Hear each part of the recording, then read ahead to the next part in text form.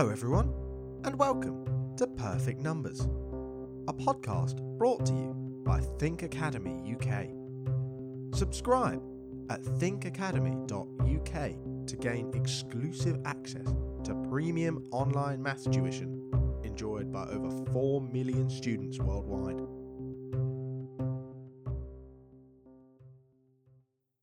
Every day across the world, over 2 billion computers are in use as we work, play, communicate, and innovate. At the centre of this global trend is the code, the algorithms on which computers rely to operate. To discover the origins of this essential part of modern life, we must travel back in time more than 150 years to meet an incredible mathematician. Her name was Ada Lovelace.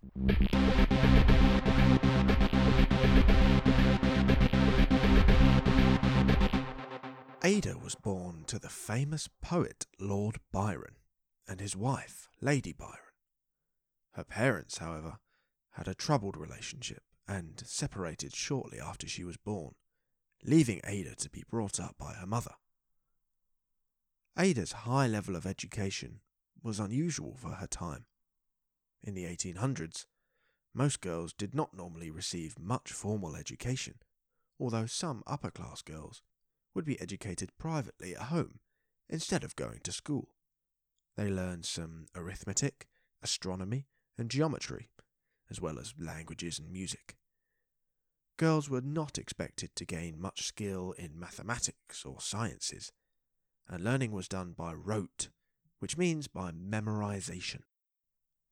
If you've listened to the previous episode on Florence Nightingale, you'll understand that these two women likely received very similar educations. Lady Byron, Ada's mother, was also a mathematician and believed it was important to learn to think, not just to memorize information, and so she did much of Ada's teaching herself. Ada grew up learning arithmetic, grammar, spelling, music, geography, and French. Her education was fast-paced and closely supervised by her mother. Ada grew to have a fascination with machines and the diagrams in scientific magazines, which, in Victorian Britain, were becoming hugely popular. She even designed her own boats and steam-powered flying machines as a child. In her late teens, Ada was tutored by Mary Somerville, a polymath, just like Eratosthenes or Pedro Nunes from previous episodes, and she was one of the first women to be admitted into the Royal Astronomical Society. When Ada was just 17 years old, Somerville introduced her to London's Scientific and Literary Society, where she would be introduced to someone who would have a huge impact on her life, the mathematician and inventor Charles Babbage. Ada attended a demonstration of his difference engine, which was like an early version of a calculator. And although Ada had not fully refined her mathematical skills at this time, she became extremely interested in the machine, and the following year she turned to some family friends to help tutor her in mathematics.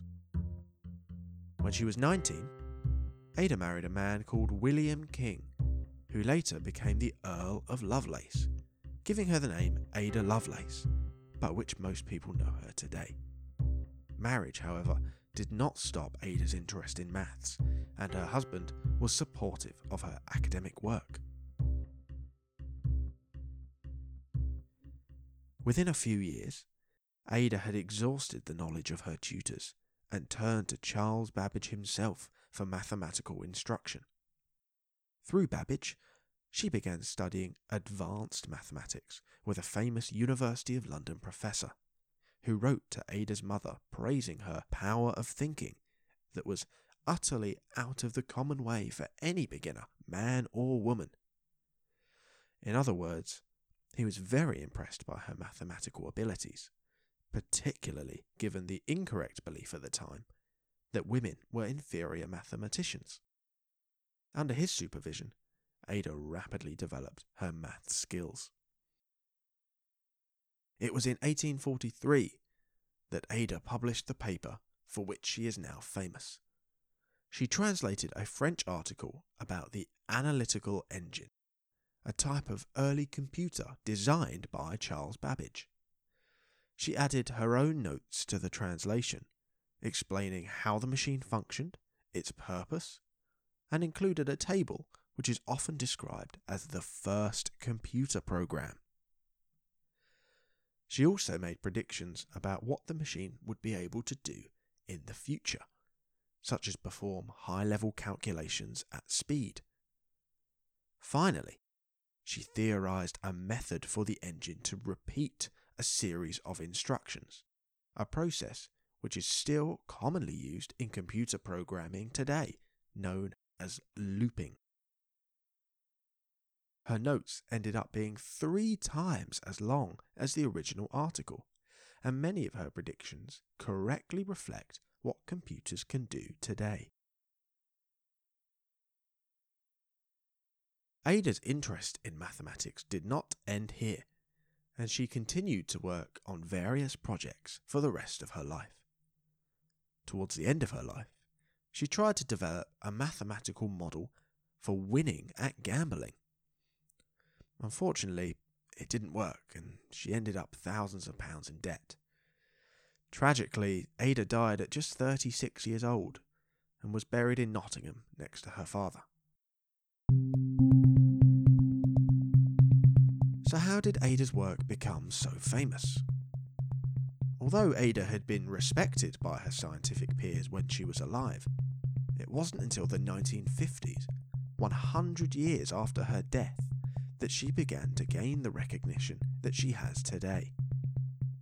Her notes became one of the critical documents to inspire Alan Turing's work on the first real computers in the 1940s.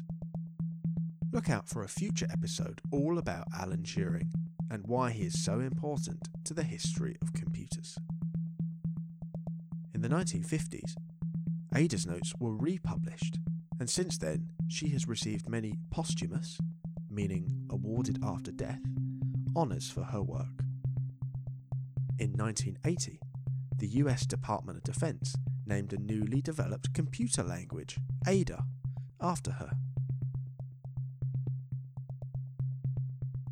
Ada Lovelace was able to work with some of the top English minds in mathematics in her lifetime, and through this supervision and her own abilities, she showed that women were just as capable mathematicians as men. Her work impacted on one of the biggest inventions of the 20th century, the computer, and, although her life was short, it made a lasting impact on the world of mathematics. We hope you enjoyed this episode of Perfect Numbers. If you'd like to hear more about the incredible history of maths, subscribe to Perfect Numbers on Apple Podcasts, Spotify, or wherever you get your podcasts. Think Academy offers premium online maths tuition that is specifically designed and delivered to help students achieve better results in Key Stage 1, Key Stage 2, SATs, and the 11+. To learn more about Think Academy's innovative EdTech solutions, visit our website at thinkacademy.uk or follow us on social media at Think Academy UK.